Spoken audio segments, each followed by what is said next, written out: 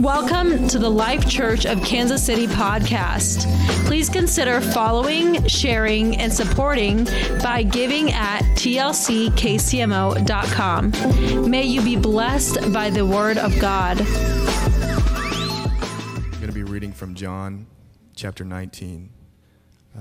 You can remain seated as I read.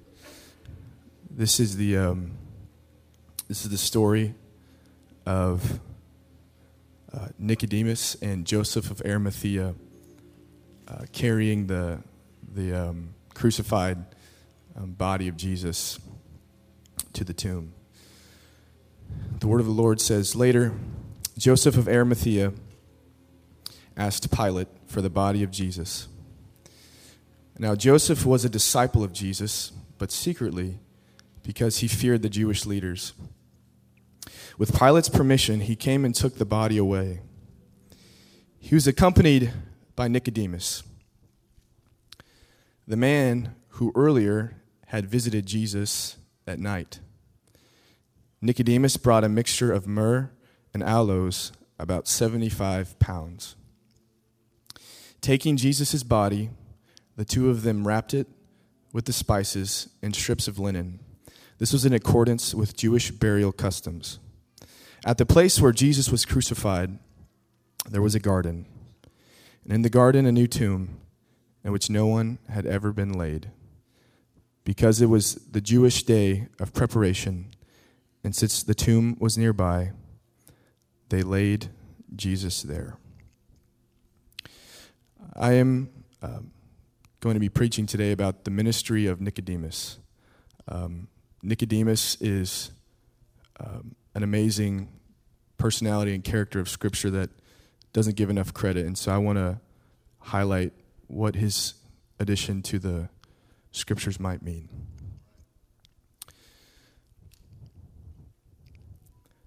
Does anybody here love Jesus? Amen. You know, I think if you asked a lot of people that you run into, do you love Jesus? I think a lot of people would say yes. I had some misconceptions about just the world and people outside of the church, because when you're growing up, you know, this is all you know. I grew up on this front row, literally right here. This is where I learned how to pray and to know God. And you have this kind of idea that, you know, the rest of the world must be just sin-ridden and doesn't love God. You know, why are they not here in this church? They must not, you know, love God like I do. Well, you know, when you talk to people, especially in America, most people, they'll admit they have some sort of belief or recognition of Jesus. And if you'd ask them, do you love Jesus? They would probably say yes. But the question that is kind of distinguishes the people of God from maybe just God-fearers is, you love Jesus, yes, but do you love the church? You love Jesus, yes, but do you love the church of God? Do you love the church? Does anybody here love the church?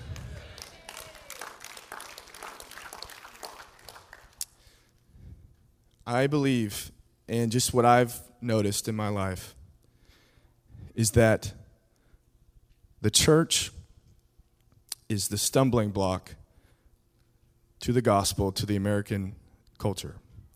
If you read 1 Corinthians, Paul is talking about the gospel that he preaches. And he's talking about Christ crucified, Jesus dying on the cross. He says, we preach Christ crucified, a stumbling block to Jews. The cross of Christ was a stumbling block to Jews because how are they supposed to believe that the Messiah promised in the Hebrew Scriptures was a guy that died on a tree? Their law said, cursed is any man who dies on a tree. And so for the Christians to come and say, Jesus was the Messiah promised of old of the prophets, And the way that he came to conquer sin and death and bring in the new kingdom of God was to die on a cross, but he was resurrected. And so to the Jewish mind, because of unbelief, they could not believe this. How are you going to tell me that the man who we believe was going to come and save us from the Romans died on a tree? What kind of faith is that? What do you believe? And so the Jewish people, by and large, in the first century, rejected the message of Jesus because it was a stumbling block. They could not get over the fact that the Messiah died on a tree. They could not get over that. It was a stumbling block, a hindrance to them. And then Paul says that to Greeks, to Gentiles, it's foolishness. The Greeks loved wisdom. They loved all the big ideas, all the new wisdom, new teachings going around in the culture. And so for the Christians to come and say, follow Jesus, he died on a cross and then was resurrected on the third day. That's foolishness to people who have no concept of this. What, you want me to believe in a Jew who died on a cross and you say he raised from the dead? Yeah, that's not wisdom. That's not an elevated idea. That's not big enough for me. And so to the Greeks, that was the stumbling block. Those are the two things. That was the thing that hindered the gospel, people from believing the message of the gospel in the first century, was Christ and him crucified. In our culture today, Christ and him crucified is prevalent everywhere you go. People wear it around their neck just all the time. It's always there.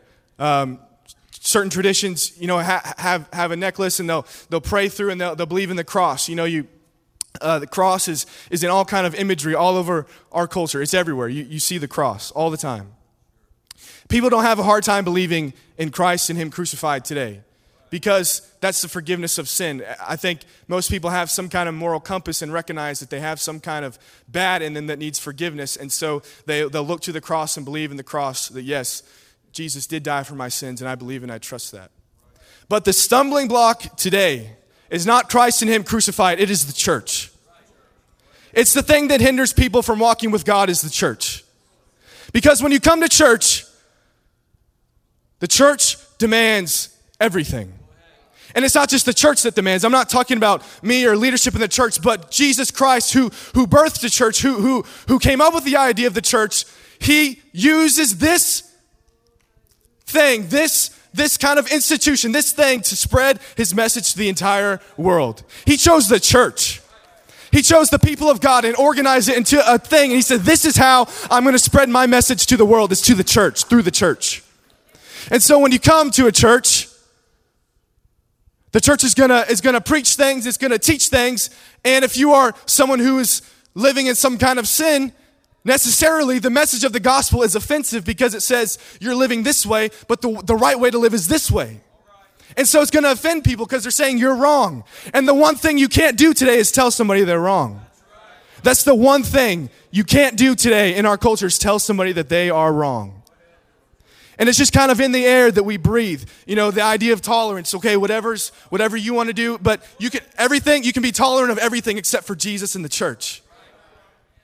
And so when you come into the church, we preach the word of God and we preach what it says. We don't try to hide anything. We just present the truth of God and the word does what it does.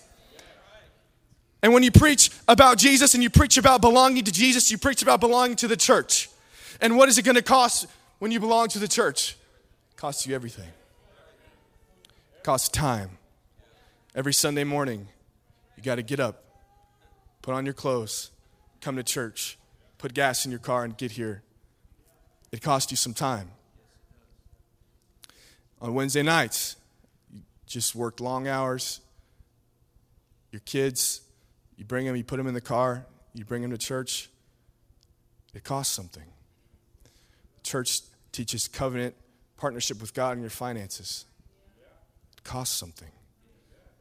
Serving the church, it costs energy.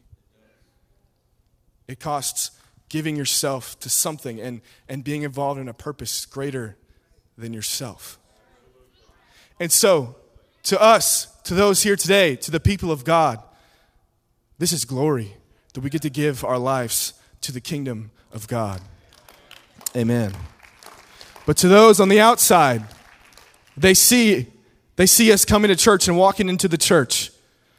and coming in with our families and sitting down and worshiping and singing and listening to the Word of God and fellowshipping and talking to the believers and just believing in something greater than ourselves. And to the onlookers, it's foolishness. What are you people doing, giving your money to some preacher who just demands your money? Who do you think you are? It shouldn't go somewhere better than that? So they say. And so, and everybody's heard those horror stories of abuses in the church. Everybody's heard those stories. They don't hear the good stories, but they know the bad stories. They hear the abuses of the church, and they say, I don't want to belong to that. They're all corrupt. I've heard people tell me that. I said, well, I'll ask them, well, do you love Jesus? I said, yes. Well, where do you worship somewhere? They say, no, all preachers are corrupt. I've heard that before. And I said, wow, why do you say that? And then they'll go on to tell their horror stories of some kind of abuse, and it's sad. But this is a stumbling block to our culture, is the church. But I'm here to preach today about the power and the glory of the church of the living God. This is the method that Jesus has chosen to see his gospel spread to the world. It's through the local church. I'm going to say this. I believe the local church is the only hope for this world. Of course, we believe Jesus is the only hope, but Jesus chose to manifest himself through the church. Jesus chose to manifest himself to the world through the church. And so the reason why the church is so important, because this is how Jesus has chosen to reveal himself. You cannot separate Jesus and his church. You cannot separate Jesus and his church. You cannot say you love Jesus, you love God, but do not love the church. They were eternally combined, conjoined. And I'll show you how. There's teaching in the scripture that the church is the body of Christ. And one part of that metaphor is that just like a body, different parts have different purposes. Your hands and your feet and your nose and your ears do different things. In the church of God, we have different people who do different things. They belong to different ministries, perform different tasks. That's one part of the metaphor. But the other part of the metaphor of the body of Christ is that as the body of Christ, we are the physical representation of Jesus on earth. Think about it. You are the body of Christ. You are Jesus, literally Jesus to the world. The body of Christ, the physicalness of Jesus. We can't see him with our eyes, of course. We walk by faith and not by sight. But Jesus has chosen the church as his representation. He manifests himself through the church to the world. You are the body of Christ. You are the representation of Jesus. And so that's why I love that phrase. You might be the only Jesus that someone sees. Because literally, you might be the only Jesus that someone sees. When Saul of Tarsus was going to Damascus, Jesus appeared to him. He knocked him down. He blinded him. And he revealed himself to him. And what did Jesus say? He did not say, Saul, Saul, why are you persecuting the church? He didn't say that. He said, Saul, Saul, why are you persecuting me? Because Jesus felt it physically as his people were getting persecuted, as his people were getting put in prison and being killed. He felt it in his own body. He felt because he has chosen to link himself to the church as the body of Christ. And so he said, why are you persecuting me? I feel their pain. I feel my people who are getting destroyed and just put in prison and all this sort of thing. Jesus could feel the pain of his church because they are a part of him. And so today, when you feel pain, when you are being persecuted for your faith, or you're going through some kind of trial, Jesus feels it deeply. Jesus feels it deeply because he has chosen to link himself to the church. You cannot separate Jesus from the church. At the end of the Bible and the revelation of Jesus Christ and his final appeal to the people reading this prophecy, he says, the Spirit and the bride say, come. The Spirit says come. The eternal Spirit of God says come. I'm inviting you in, but he's chosen the bride as well to say come. Come be a part of the people of God. The Spirit and the bride, the church of God, are inseparably linked. So this to us is glory.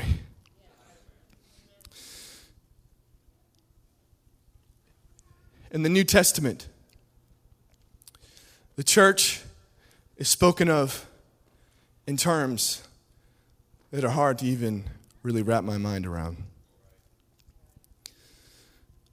There's promises and things spoken over the church that are just jolting of the power and the responsibility that God has given to the church. In 1 Timothy chapter 3, the great apostle writes, he's writing to his son in the gospel, Timothy, who's ministering in a church in Ephesus. He says, these things I write to you, though I hope to come to you shortly. But if I am delayed, I write so that you may know how you ought to conduct yourself in the house of God, which is the church of the living God. The reason he said the church of the living God is because in Ephesus there was a huge temple with a huge idol that people from all over would come to worship this false god. And people would come and bow down and give money to this false god. But in reality, that God wasn't even living. It wasn't even a living thing. It was dead.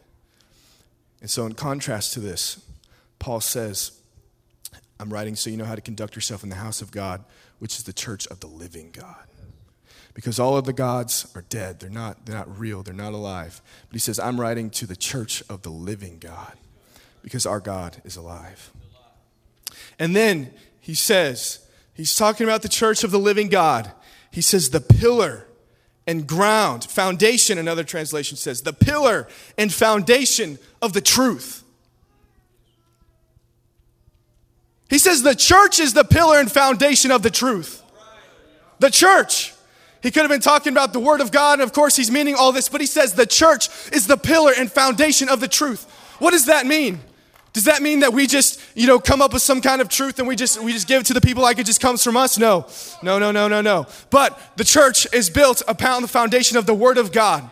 And what the church does is like a pillar. We are standing in the ground and the word of God is put on top of the church and we present it to the world. The church is the method that God has chosen to present the truth of the living God to the world. We're standing there like a pillar, and then we take our Bibles and we put it on that pillar, and we say, I'm just going to preach the word of God. I'm going to preach the word of God to this world because the world needs truth. There's so many things that are going on. There's so many lies. There's so much deception, so much uncertainty, so much unstableness going on in our culture. But when you come to the house of God, you know that you can stand on something. You know that you can stand on the truth of the word of God that's preached from this pulpit every single week. You know you can trust it. You know you can trust in the word of God.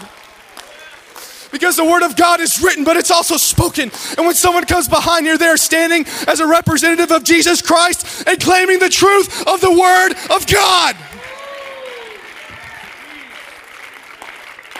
If you feel like your life's a little bit unstable, you don't know what's going on, trust in the truth of the word of God. If you feel like you don't know what to do in your life, trust in the truth of the word of God. Trust in the word preached from this pulpit. It'll save your soul. I can't tell you how many times I've been just down. I've been down, but I come to church and pastor starts preaching from the word of God. I get excited when he opens up his Bible because I know truth is going to come into my soul. And I sit right over there and all I can do is bow my head down under the power and glory of God and say, Lord, I thank you for your truth. I thank you for the Spirit of God that's sanctifying my soul. It's the truth of the word of God. And what the church does is like a pillar that presents this truth to the world. This is the method that God has chosen to reach his world, is the church of the living God. Is anybody here a part of the church of the living God?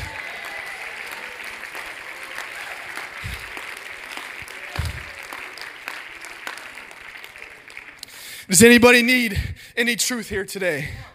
Does anybody need some truth from the Word of God today for your soul? Is your soul thirsty for the truth of the living God? In the beginning, God created the heavens and the earth was without form and void, and darkness was upon the face of the deep. And God spoke over the darkness, and he spoke it to life. And just like today, your life may feel like it's void and empty, and there's darkness in your life, but God will speak over your life and create something out of nothing.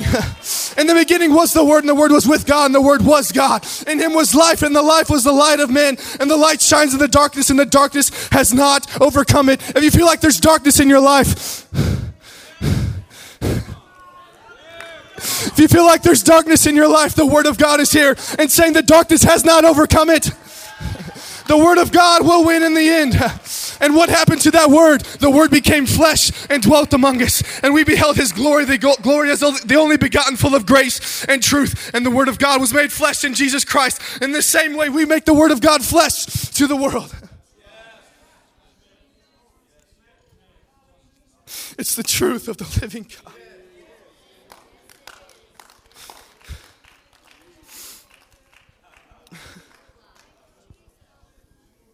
Would you just worship God right now?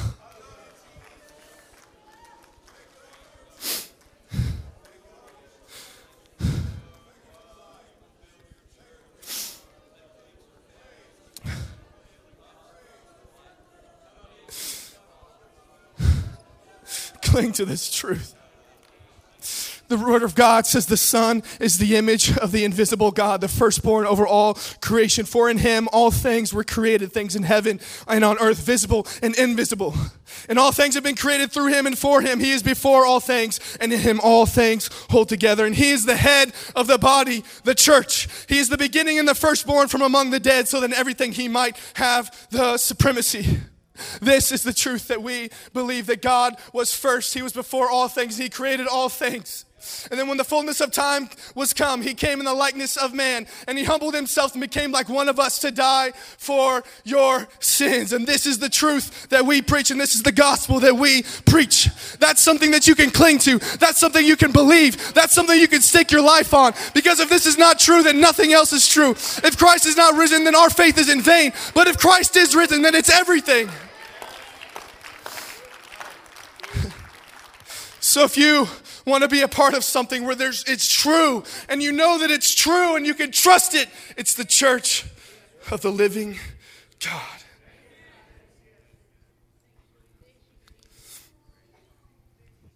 And now we come to our text.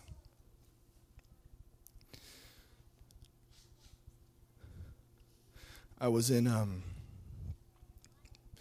went to Sight and Sound Theater a couple years ago. Has anybody ever been there? And they were doing the Jesus production. Anybody see that? And I was coming not really expecting much, because sometimes those productions are a little bit cheesy. I was kind of scared to start out, because James and John and Zebedee, their mom was hitting them with the fish at the beginning of the production.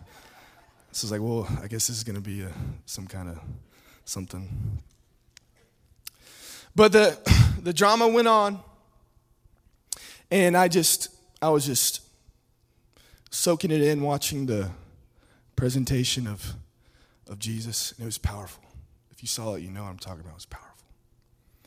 At the end of it all, usually the Sight and Sound, they don't make things too heavy because they know there's kids there.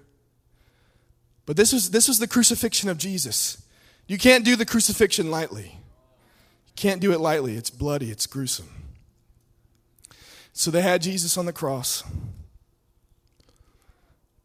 And it was almost a chilling scene, because there was no music. The lights were red. Everything was red. Jesus died on the cross. He yelled out, "It is finished," and He gave up His spirit. It was all over, and it was just kind of silent. Out of the corner, two men walked up to the cross. As I was watching, I realized this was Joseph of Arimathea and Nicodemus. And they went up there, and there was no music during this time. It was just amazing. They put a ladder behind the cross, and one of them climbed up the ladder. They took the nails out of Jesus' hands, took the nails out of his feet. They had some kind of fabric. They draped it over the cross and put it under his arms. They lowered his body down. And one of them got his body. And the other one came down from the cross and they carried his body to the tomb. And as I was watching this, I began to weep.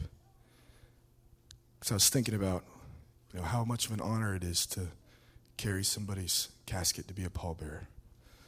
So you get to carry somebody to their final resting place. And I was praying, I said, Lord, I wish I could have been there to take care of your body. After all you did for me, I wish I could have been there. The Spirit spoke to me. He said, Caleb, you do carry my body.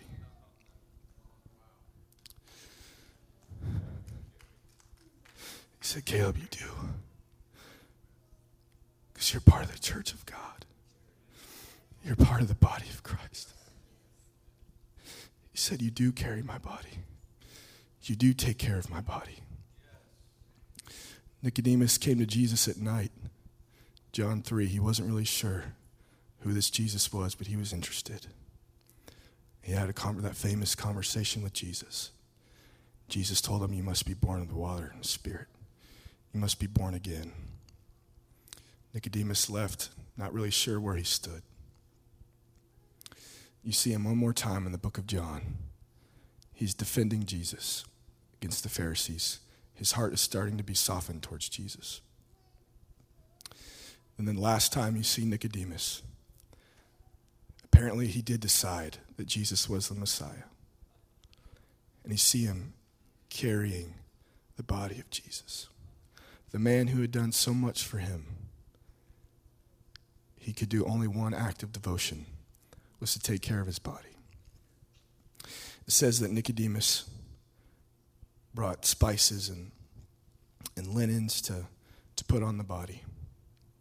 About 75 pounds of spices. 75 pounds. He's carrying it. It would have cost a lot of money.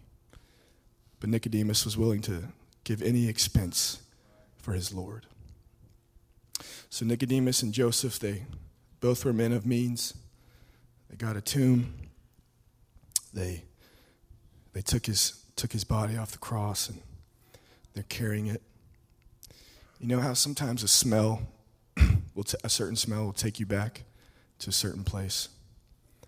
I can only imagine how smelling those spices forever remind them of Jesus' body as they put the spices on his body. They're carrying his body. And when they're carrying his body, they didn't just let his head, fall back. They didn't just let his arm. They wrapped it. Okay, Joseph, wrap him. Good, okay. They carried him very specially to the tomb. And the ministry of Nicodemus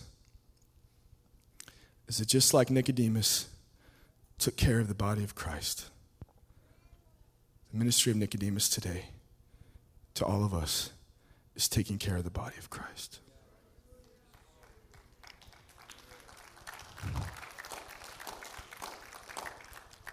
Not just taking care of the body of Christ, but being a part of the body of Christ. I've just been noticing some things as I've been just maybe taking a little bit more responsibility in the church and just kind of becoming just part of this church and becoming a man. I've just been noticing some things. I've been noticing how all of you take care of the body of Christ. I've been noticing how One afternoon, I was here at the church on a Monday. I walked outside, and a good brother at this church he's an older man. He had a shovel, and he was digging a trench in the church property to run a cable for our security cameras. He's sweaty, but he's stabbing the shovel in the ground. I came over and talked to him. I said, "Hey, brother, how's it going?" He says, "Oh, man, I'm doing good." He had a smile on his face, wiped the sweat off his brow. I came back the next week. Another brother of this church was doing the same thing, finishing the job. I came outside. It was a hot day. And he's sitting in the shade. He's kind of cooling off from digging a trench on the church property. I come up and talk to him. He's just smiling. He said, "Hey, Caleb, good to see you, man." I said, "Good to see you too. How you doing?" He's like, "Well, I'm doing good, just digging a trench." I said, "Okay." I've been noticing how you people take care of the body of Christ. I come here on Wednesdays, and I look out the window of the youth room, and there's a man teaching a youth student a Bible study. Gets there an hour and a half before church, teaching a kid a Bible study because the kid needs some help living for God.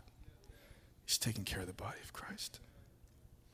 I watch how you fathers, you work long hours, you work hard weeks, but you come to church faithfully.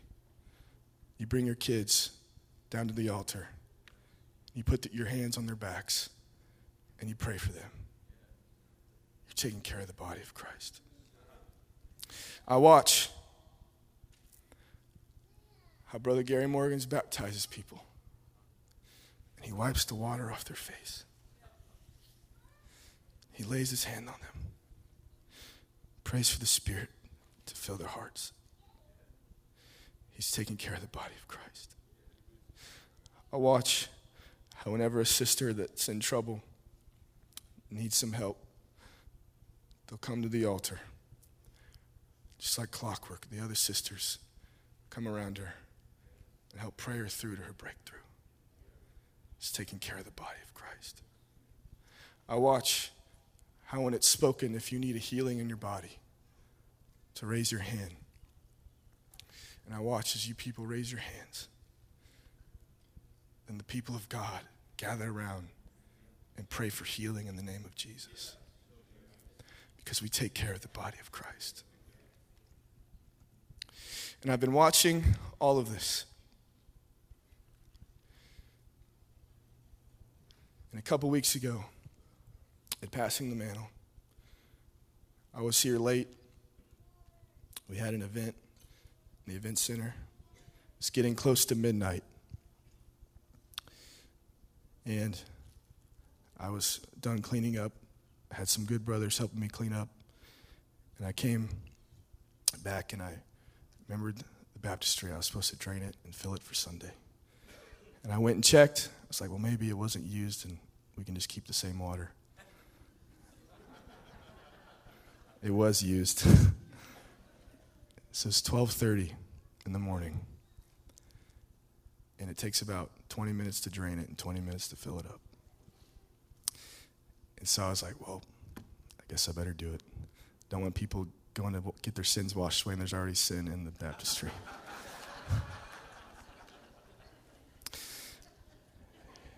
And so I turned the drain on. I'm back here in this room. I sit down on the step. The Spirit of God hit me. I said, Jesus, thank you for letting me take care of your body. And I just laid back and I raised my hands in worship and praise. All by myself here in the middle of the night almost. I said, thank you, Jesus. That at one act of devotion, as small as it may seem, I get to take care of your body. After all you did for me, Jesus, if I can just do one thing to repay for all that you did for me, I will do it, and I will do it with the best of my ability. This is with opportunity. This is the opportunity we're given, church, is to take care of the body of Christ. I'm not talking about just doing menial things around the church. I'm talking about all of it put together. All of it is taking care of the body of Christ. And God forbid, should we neglect the church? If we should neglect the church, perhaps you might be in fear of neglecting the very body of Christ. Neglecting the church of God is neglecting Jesus' body. Would you treat his body? Would you let it fall? Would you let it just fall on the ground? Would you just trample and take a step over? But no, you'd pick it up and you say, Lord, I'm going to give my life to this. I'm going to give my all to this. Everything I have, everything I am, I'm going to give to your body. So if you're here today in this church and you've been questioning about being a part of the body of Christ, do not let Jesus' body fall on the ground, but pick it up and take care of it. Take care of his body because Jesus gave it all for you. Jesus gave it all for you. He was willing to be nailed to a cross by himself with no friends. Everybody left. He was willing to suffer there and die and suffocate to death so that you could be a part of his body. So don't trample his body on the ground. Don't step over his body. Don't let his head fall back. Don't kick his body in the ribs, but pick it up and say, Lord, I want to be a part of this body. I want to take care of your body, Jesus, because you took care of me. Is there anybody here that's happy to be a part of the church of the living God? Has the church done something for your life? Has the church saved your soul? Did you get saved here? Did you get baptized here? Did you get the Holy Ghost here? If you did, you're a part of the body of Christ. If you're not a part of the body of Christ, if you not have had your sins washed away, this baptism here, this is like the Spirit of God hovered over the waters in the beginning. He's going to hover over the waters. And when you come up out of the water, the Spirit of God will hit you and you will speak in a new language because you've been born again. This is the body of Christ. Lord Jesus, I thank you, God, for everything that you've done for me. Jesus, I thank you for everything that you've done for me. God, for giving your life for me so that I could be a part of your body. Father, I pray that you would help me just to give my all to you and to carry your body and to be a part of your body, Jesus. I pray that you would help me with this, Lord God. Help me to be a part of your body, Lord, and show me how to take care of your body better and be a part of it better, Lord Jesus. Show me, help me, Lord God. I want to be a part of it, Lord Jesus. If that's your prayer, I invite the people of God, the body of Christ, to come and to be together as a body and to pray, to minister to each other's needs, to take the burden on your shoulders of somebody else, to confess your faults to somebody else and to take on their burden and to pray for them to be set free. Thank you for listening to this message. For more content, follow us on Facebook, Instagram, and YouTube at The Life Church KC. Reference the episode notes for more details.